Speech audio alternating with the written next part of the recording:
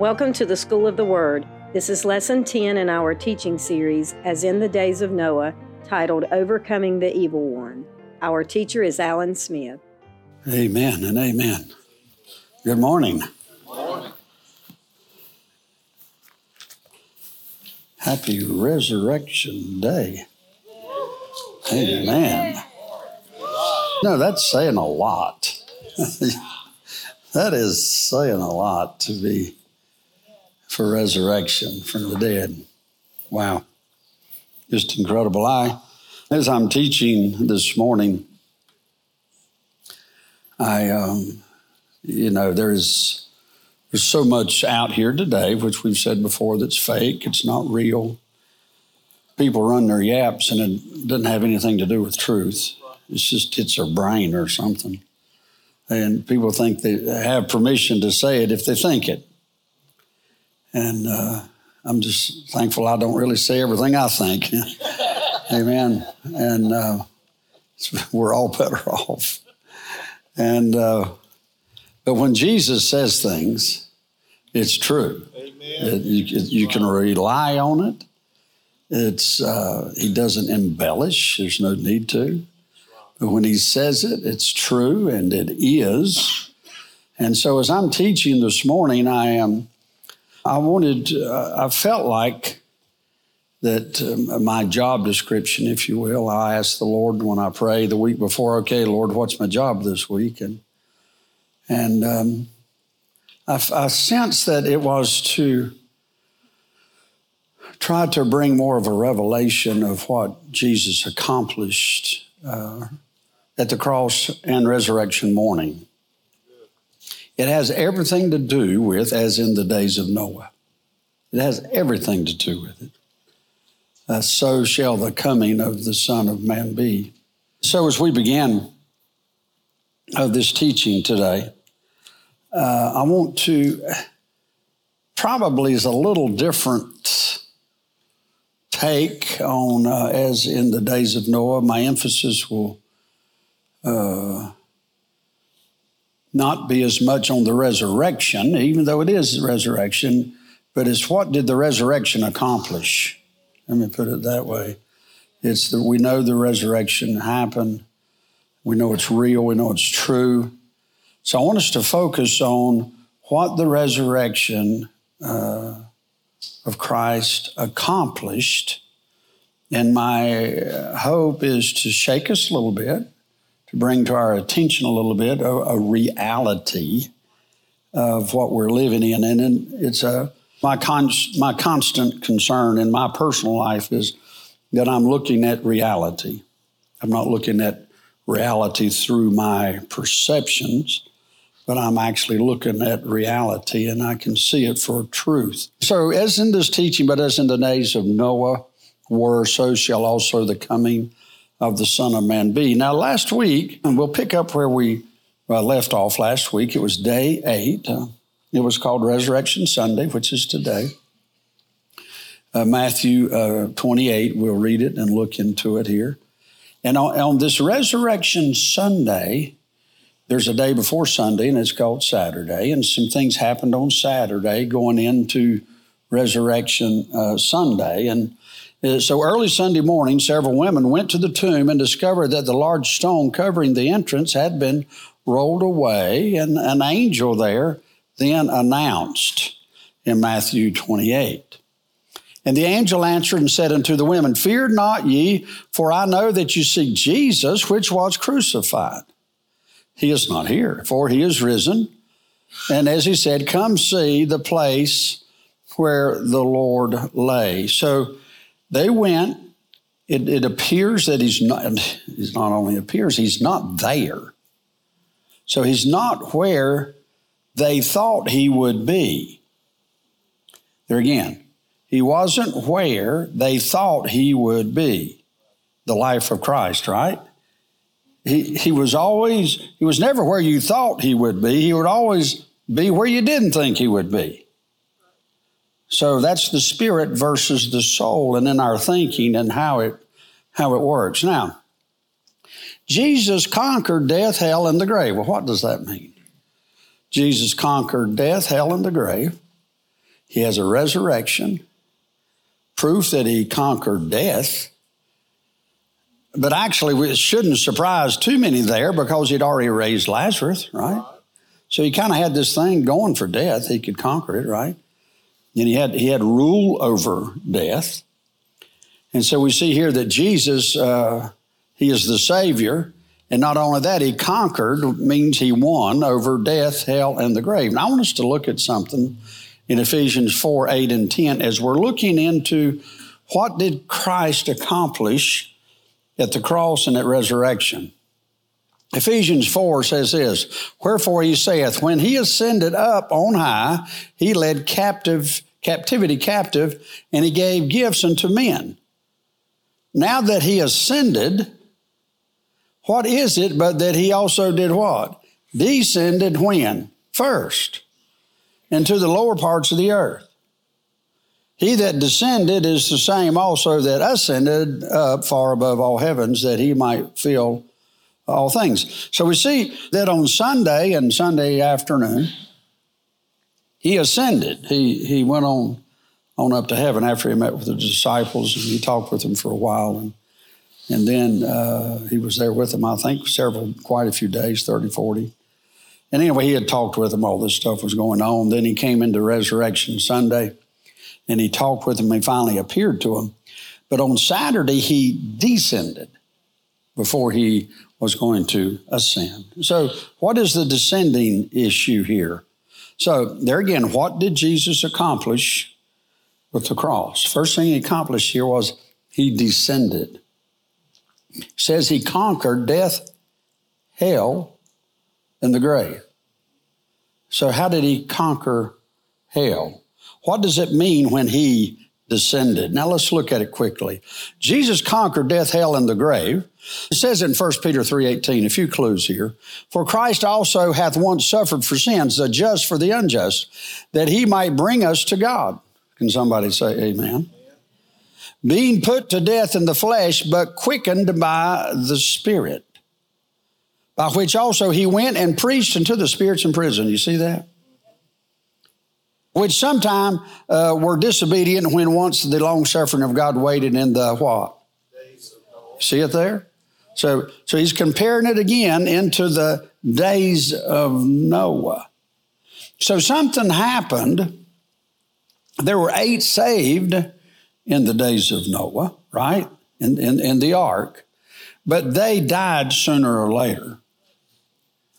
So where did they go? Well, they went into the inner parts of the earth, the Bible says. And I'll show you some scripture. It says that hell was in two pieces in hell. You had paradise and you had Hades. And the scripture says there was a gulf between them. There was a space between them. And if you were trusting God before the cross, then when you died, you went to the paradise side of hell. That's where you went. So when Jesus descended, we'll see in some scripture here, he descended into the paradise side of hell. He said, hey, I'm here. I have made the ultimate sacrifice for your freedom into heaven. Do you think there was rejoicing in paradise? Yes. There was tremendous rejoicing in paradise. Now, we've said it like this about the cross before. Pre-cross, you were looking to the cross. After the cross, we're looking back at the cross. Still, the cross is the focal point. Right. The cross is a division in time. Now, the birth of Christ was, we know, but the cross was the division in time.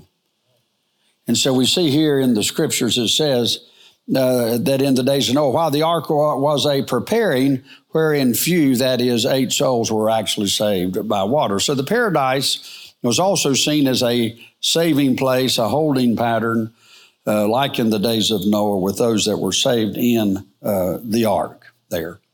Now, as we move on quickly, why did Jesus descend into hell? Jesus said to the thief on the cross, now you remember this, I'm sure, in Luke 23:43, and he said to him, truly I say to you, today you will be with me in paradise. So here we understand what Jesus was saying to the thief on the cross. He said, today we're going down, baby. We're going down.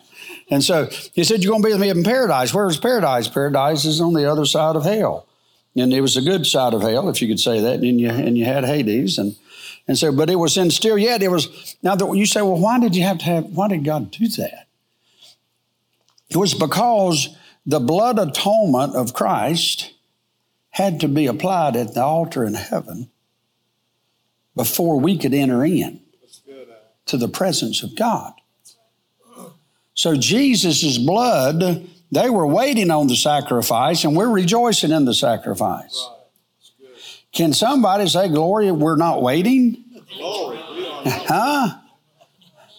I mean, our longest wait's a lifetime. Theirs was much longer, you see.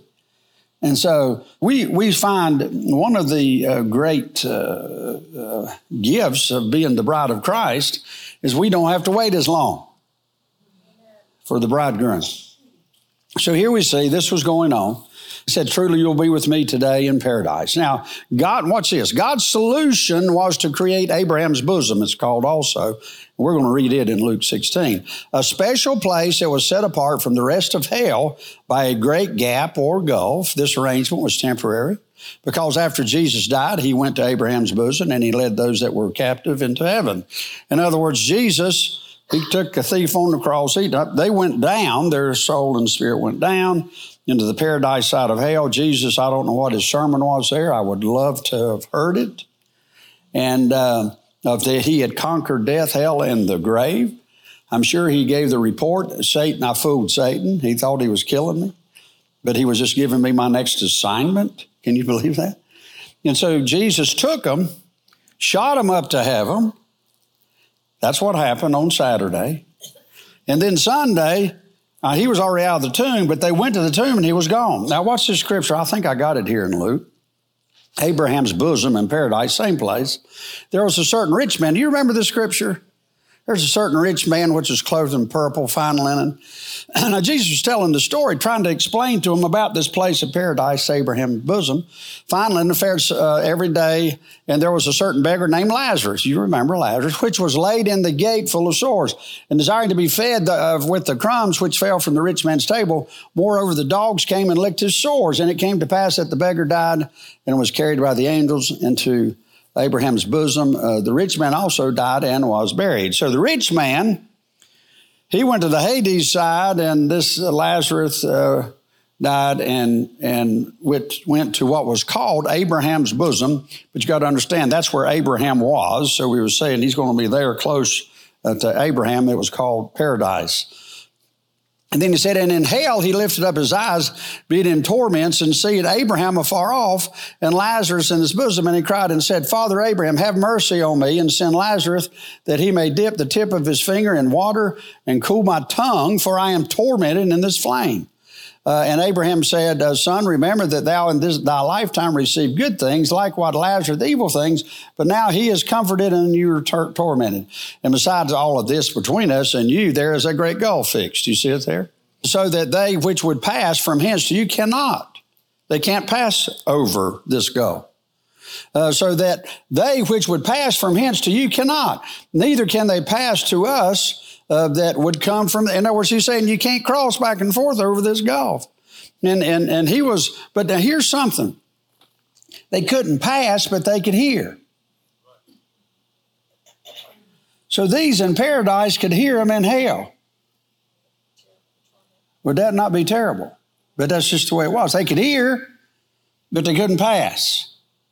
Now, so this is important as we keep going forward. Now, verse 27, then he said, I pray thee therefore, Father, that thou would send him to my father's house and have my 5 brethren, that he may testify unto them, lest they should also come into this place of torment.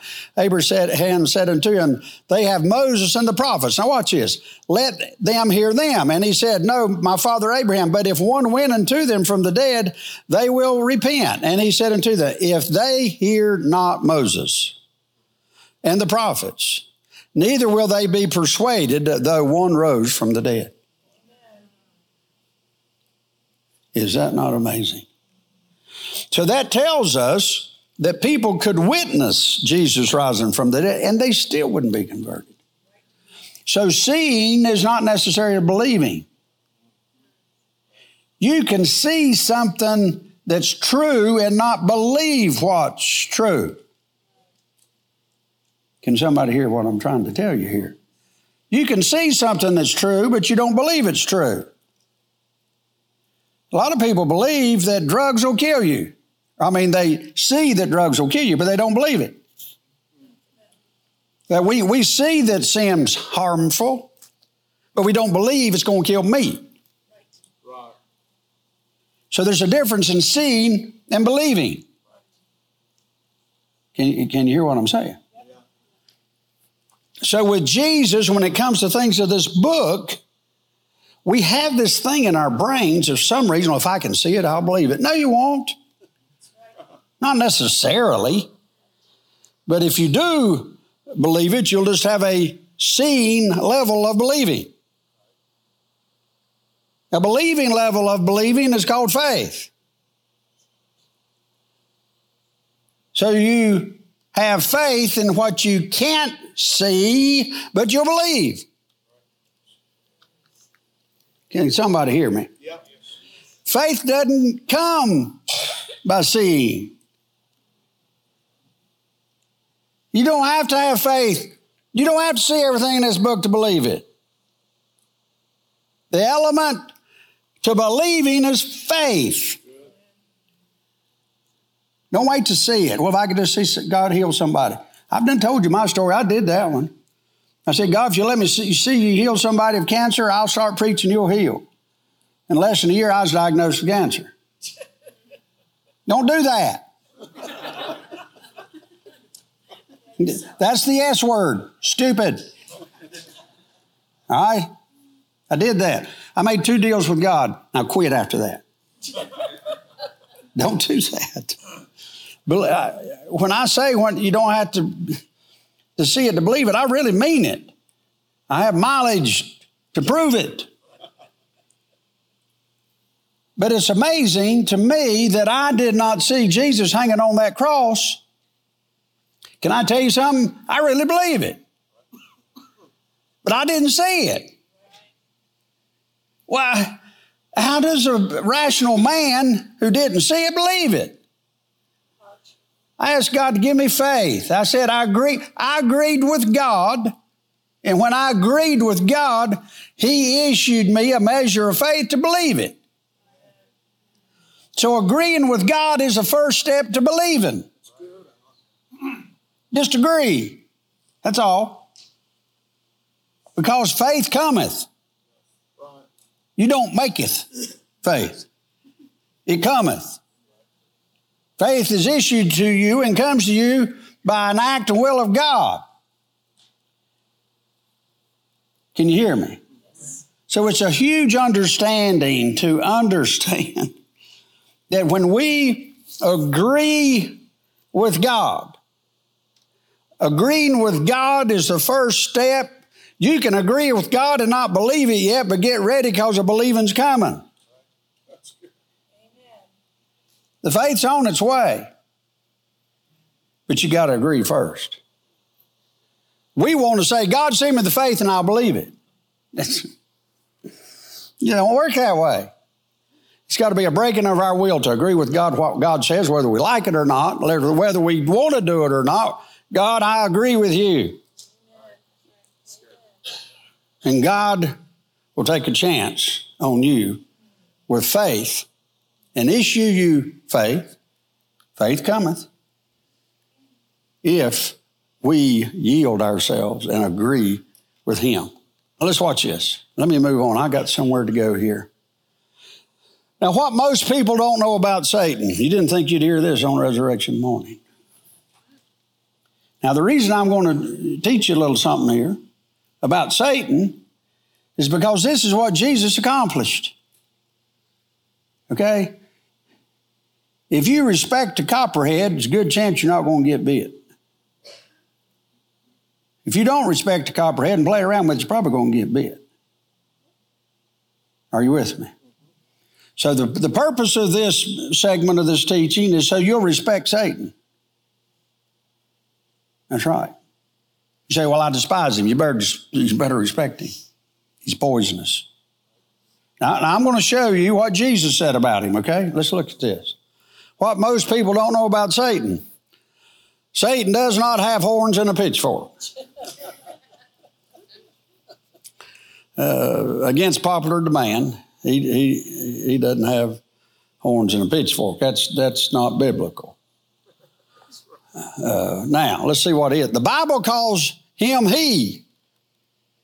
Revelation 12:9, and the great dragon was cast out, the old serpent called the devil and Satan, which deceived the whole world. He was cast out into the earth, and his angels were cast out with him.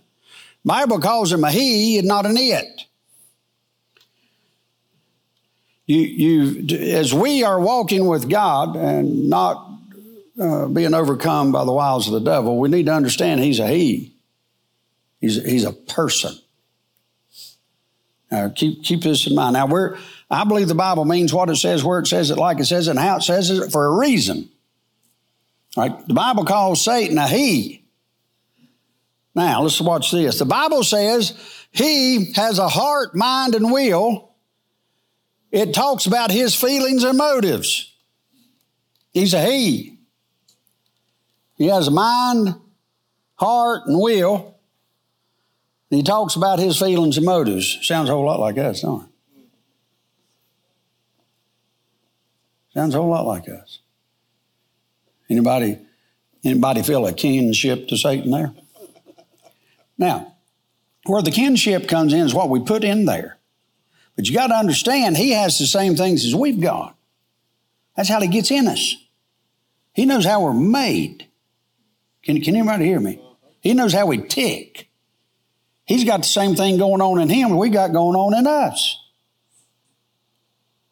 Now, let me give you a scripture for that. We see that Satan is a person. He's real. He's a person. Isaiah 14:12. How art thou fallen from heaven, O Lucifer, son of the morning? How art thou cut down to the ground, which did weaken the nations? For thou hast said in thine heart, I will ascend. Do you see that? He's got a will. I will ascend. I will exalt my throne above the stars of God. He's got feelings. You see that? And he's got motive. I will sit also upon the mount of the congregation in the sides of the north. I will ascend above the heights of the clouds. I will be like the Most High. Does anybody see that? I will, I will, I will, I will.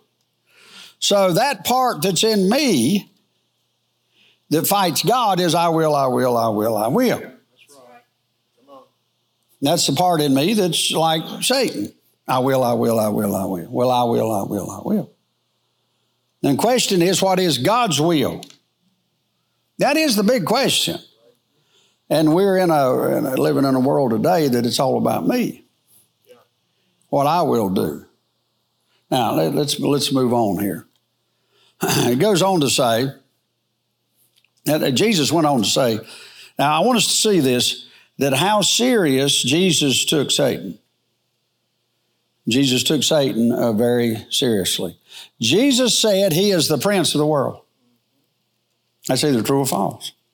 Jesus said he's the prince of the world. As we see everything going on in the world today, what I'm fixing to show you is going to give testimony that the scripture is true. Satan is the prince of this world. It even goes on further. Jesus goes a little further in this statement. Look at this. In John 14:30 it says, henceforth I will not talk much with you, for the prince of this world cometh and hath nothing in me. Now here's the question. When the prince of this world comes to you, is there anything in you? Now here's the way it works. If I have something against Pastor Steve in my heart against him, nobody knows it. If I have nothing in my heart against Pastor Steve and somebody comes to me and says, you won't believe what Pastor Steve did, and I'll say, I don't believe it. It's not true. Hush your mouth. Shut up. I'll use the S word there too. Shut up. Why? Because I know the man. Now, if I have something in my heart against him, I hadn't said a word, hadn't said nothing to anybody about anything. There's anything in my heart against Steve. Somebody comes to me and said, well, Steve did this. And then I would say, well, I wouldn't doubt it. Why would I say I wouldn't doubt it? Because there's something in my heart.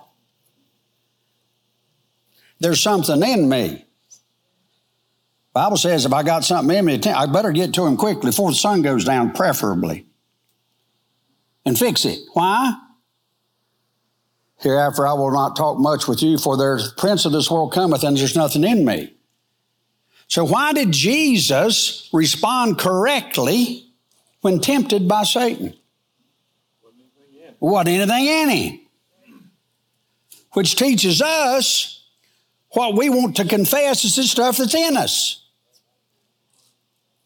It has a spiritual odor. Some of us are stinking and don't know it. I had a dream one time about the demons of hell, and they didn't have eyes. They couldn't see, but they could smell. And everybody had something in their heart they could find them. That was just a dream, but that's what I had. But just think about it. What if they smell our hearts? If somebody's on drugs, alcohol, if you got problems with pornography, whatever, it'll find you. It'll find you. It'll find you. Can you hear me? Yeah.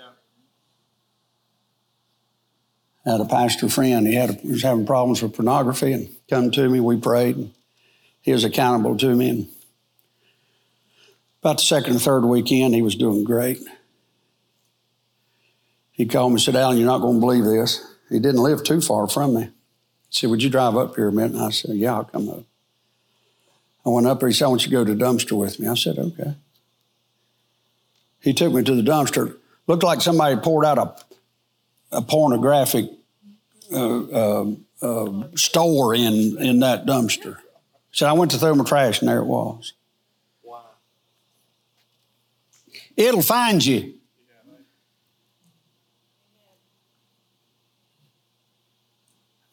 Jeff Rowland, some of y'all know him. He's a friend of mine.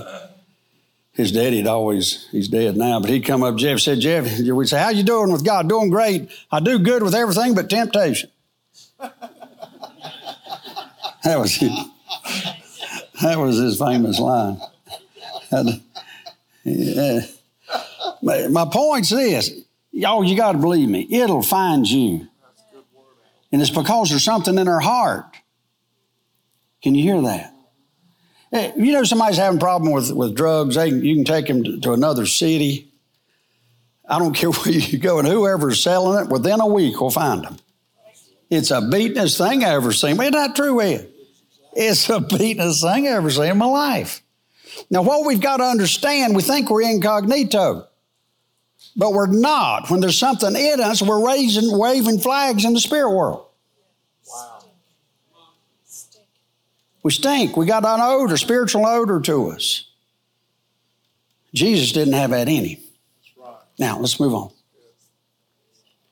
When Satan offered Jesus the kingdoms of this world, he did not say that he did not have them. So Satan offered Jesus all these kingdoms, and we think, well, he couldn't do that. Yeah, he could. Now watch this. Jesus knew they were Satan's to give.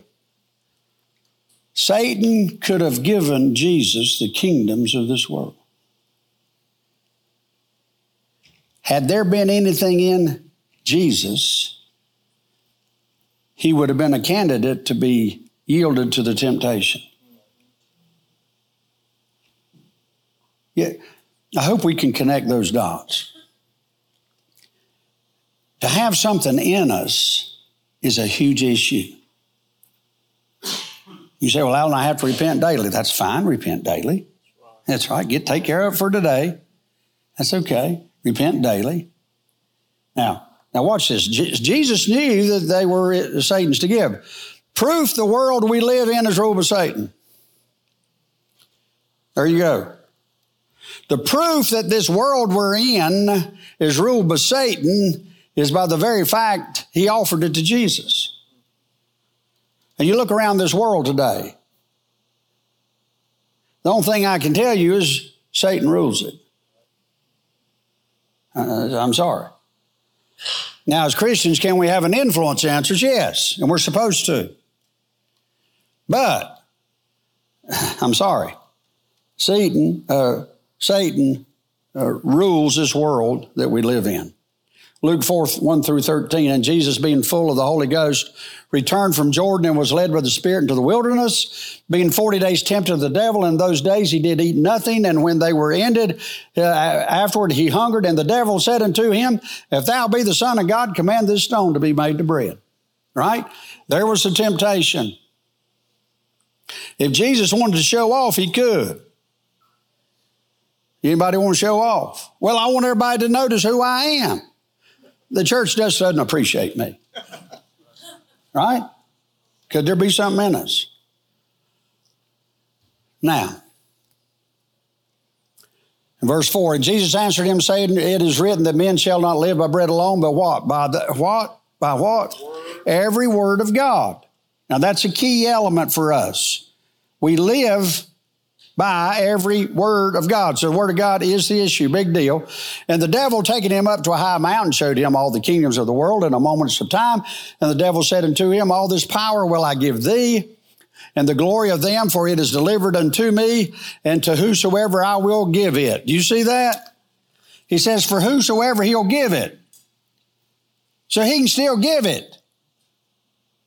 You see? Satan can still give it. He offered it to Jesus. Jesus didn't take it, but it doesn't mean he can't still give it. He can still give it. If thou therefore wilt worship me, all shall be thine. Key verse. If we worship him, it'll be. So is there people of this world that worship Satan and he gives them stuff? The answer is yes. I'm sorry to disappoint you. This world isn't as good a place as you thought it was. It's really, honestly and truly, it's pretty wicked. Is there some good stuff in it? Yes. I'm not talking about the good stuff right here. I'm talking about the wicked stuff. Now, if thou therefore will worship me, all shall be thine. And Jesus answered and said unto him, Get thee behind me, Satan, for it is written, Thou shalt worship the Lord thy God, and him only shalt thou serve. Then he goes on, and he brought him to Jerusalem and set him on the pinnacle of the temple and said unto him, If thou be the Son of God, cast thyself down from hence, for it is written, He shall give the angels charge over thee to keep thee. And in their hands they shall bear thee up, lest at any time thou shalt dash thy foot against a stone. And Jesus answered and said unto him, It is said, Thou shalt not tempt the Lord thy God. And when the devil had ended all the temptation, it says he departed for a season. So what happens, see, if we're tempted and we want to yield, if somebody tempts me with slandering my pastor, and I feel the temptation to agree with the slanderous words, that gives me a signal that there's something in me I need to repent of. Is everybody with me? It's a signal. I already know it's wrong because I can agree with it and I slime myself and whoever I'm with. You'll leave the conversation feeling worse than you did when you went into it. So you got to say, what's wrong with me? There's something in me I need to see. Now, let's move on. Not only is he the prince and power of this world, Jesus said he is the God of this world. Uh-oh. Now, Jesus said that. I'm just using Jesus' words here. Jesus said he's the prince of the power of this world. Jesus said, here we go, I'm sorry, he's the God of the world. Jesus says that, I believe it. 2 Corinthians 4:4. In whom the God of this world hath blinded the minds of them which believe not, lest the light of the glorious gospel of Christ, who is the image of God, should shine unto them. You see that? What blinds people of this world? It's the God of the world. It's the God of the world that blinds the eyes of the world, and it keeps the light from shining into them. Why? Because they keep saying yes to the God of this world instead of yes to Jehovah God. It's the God that you choose to say yes to. Now, it appears in our prehistoric brains it appears that there's a gray area in the middle that we have been given permission to play in. There's no gray area. There's a gulf. Now, I want you to see it here. So we see here that Satan is the god of this world. Jesus used this word only twice when talking about his heavenly Father and when referring to Satan. Jesus referred to God twice, heavenly Father and to Satan. Now let's watch this. Satan is God of this world. This means that people of this world worship the God of this world. Yes or no? We got to understand, Satan's the God of this world. And there's people in this world that worship the God of this world. Now, let's move on quickly. Therefore, Satan controls this world. I hate to break it to you. Satan's controlling this whole thing. You look at Russia, Ukraine. Why? Satan's controlling this. Do I think he's been putting Putin that he can have all of these kingdoms? Yeah, it's in his brain. It's been offered to him, and he's going for it. We could go on and on there. I'm getting off my point. He can control and manipulate education and politics and elections. He can. He's the God of this world. He can manipulate it. People ask me, Alan, you think elections are manipulated and politics and education? I said, well, did Satan die? Have I been misinformed here? Yes, I know it's true. And somebody else, Alan, you really think elections were messed with? I said, yeah. Yeah, forevermore. And they will be this next time. I'm still going to vote. But until he's the God of this world, and he manipulates and he moves in these areas. In misinformation too, and in politics. The only information we can really trust is this book and the Holy Ghost. Ephesians 6:12 says, for we wrestle not against flesh and blood, but against principalities, against powers, against the rulers of darkness of this world. There you go, darkness of this world. Against spiritual wickedness in high places. Y'all know very well that scripture. Satan is actually the God of the most people of this world. Satan is actually the God that most people of this world worship. It's sad. But Matthew 7:13 says this, enter ye in a straight gate, for wide is the gate and broad is the way that leadeth to destruction, and many there be which go into it. Because straight is the gate, narrow is the way, which leadeth into life, and few there be find it. So there's a greater crowd that's going worshiping the God of this world than it is that's not. It's Bible. 1 Corinthians says, but I say that the things which the Gentiles sacrifice, they sacrifice to devils and not to God, and I would not that ye should have fellowship with devils. So we can see that there's this two groups of people here, and we got two gods. We got Jehovah God, and we got the God of this world, which is Satan. And to give you a little more understanding, many who go to church on Sunday don't realize that the God of this world is their God. We'll take a vote. You want me to skip this one? Okay, nobody raised their hand. Matthew 7:21. Not everyone that saith unto me, Lord, Lord, shall enter into the kingdom of heaven, but he that doeth the will of my Father, which is in heaven. How can we know if we are in that crowd? Because we're doing the will of the Father that's in heaven. Many will say to me in that day, Lord, Lord, have we not prophesied in thy name, and thy name cast out devils, and then thy name done many wonderful works? And then will I profess unto them, I never knew you, depart from me, ye that work iniquity. You see that verse? Do with it what you have, what you want to. Now, people worship the things Satan offers them. People want the riches of this world. 1 John, love not the world, neither the things that are in the world. If any man loves the world, the love of the Father is not in him. You see that? For all that is in the world, the lust of the flesh, the lust of the eyes, the pride of life is not of the Father, but is of this world. So if we're doing those things, we're worshiping the God of the world. He's offering you this stuff. He's offering you fame, and everybody wants to be famous. Where's that come from? I hope you know by now. Yeah, the God of this world. Well, somebody doesn't notice me. God of this world. Does God notice you? Let's go to the top.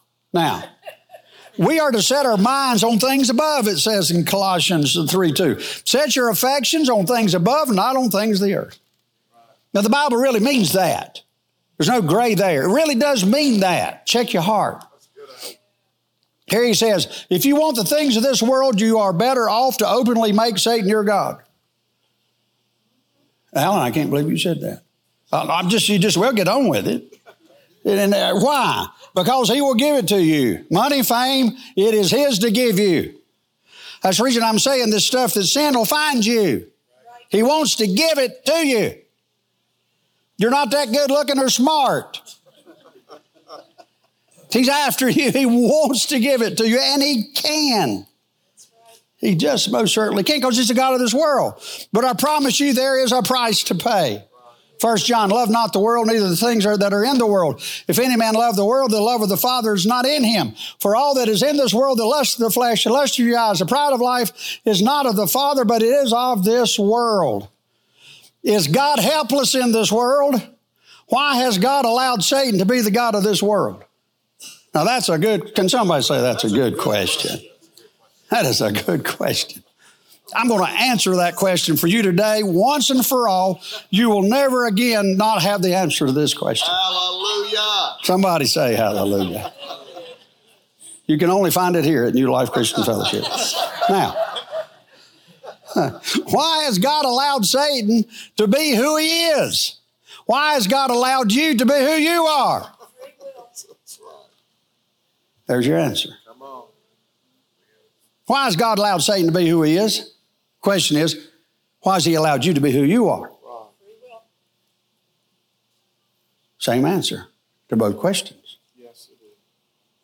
I'll tell you why God allows Satan to do what he does. Because it's about a choice.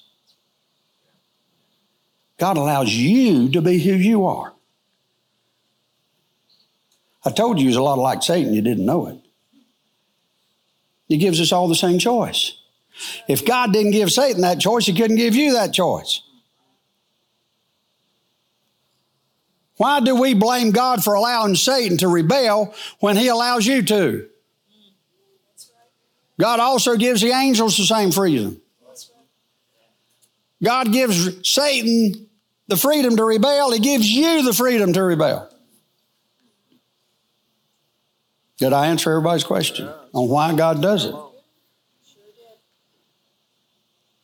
So we're sitting here discovering that this freedom we have to choose, Satan has the same one, and it's obvious he's not choosing well.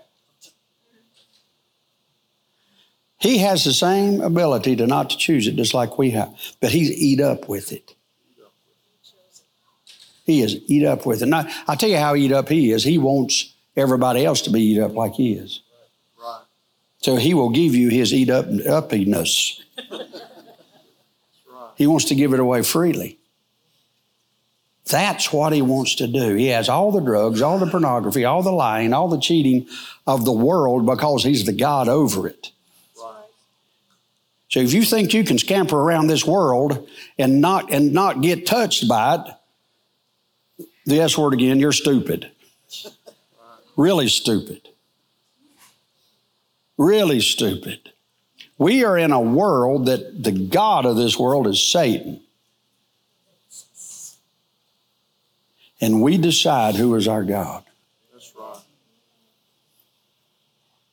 How can I trust myself? How can I know who is my God? It's if I do the will of the Father.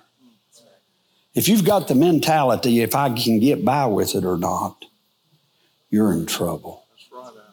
Come on. Because you can get by with a lot of things. But in the end, you're not getting by with it. Joshua 24:15 says, and if it seem evil unto you to serve the Lord, choose you this day whom you will serve, whether the gods which are your fathers served that were on the other side of the flood, or the gods of the Amorites in whose land you dwell. But as for me and my house, we're going to do what? We're going to serve the Lord. That's a decision. It's a choice. He goes on to say, Jesus told us every day to pray about the devil. Now I'm going to let you off the hook on this one. Jesus told you every day. to pray about the devil. Here it is. Matthew 6:9. In this manner, therefore, pray, Our Father in heaven, hallowed be your name. Your kingdom come, your will be done on earth as it is in heaven. Give us this day our daily bread, and forgive us our debts as we forgive our debtors. And do not lead us into temptation, but deliver us from who? The evil one. The evil one. For yours is the kingdom, the power, and the glory forever. Amen. Every day he admonished them to pray to be delivered from the evil one, the God of this world. Does everybody see that? Yeah. To be delivered from this evil one.